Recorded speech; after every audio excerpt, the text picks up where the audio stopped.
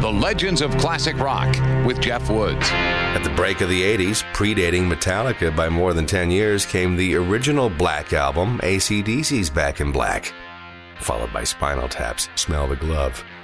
Color aside, very few bands could avoid bowing to record company pressure and not have their name or the album titles slapped on the cover for all to see.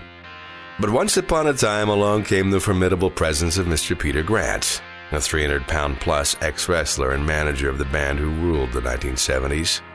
When Jimmy Page and Led Zeppelin decided they didn't want any such information on their fourth album, Grant went to Atlantic Records and laid it on the line. He did the same again for the next release and got his way once again. The controversial cover shot for the fifth album was based on sci-fi author Arthur C. Clarke's book Childhood's End. It was shot in Northern Ireland at the dramatic rock formation called Giant's Causeway. This image of two naked children playing on the rocks caused complaints as the 1973 album Houses of the Holy quickly rose all the way to number 1. The Legends of Classic Rock.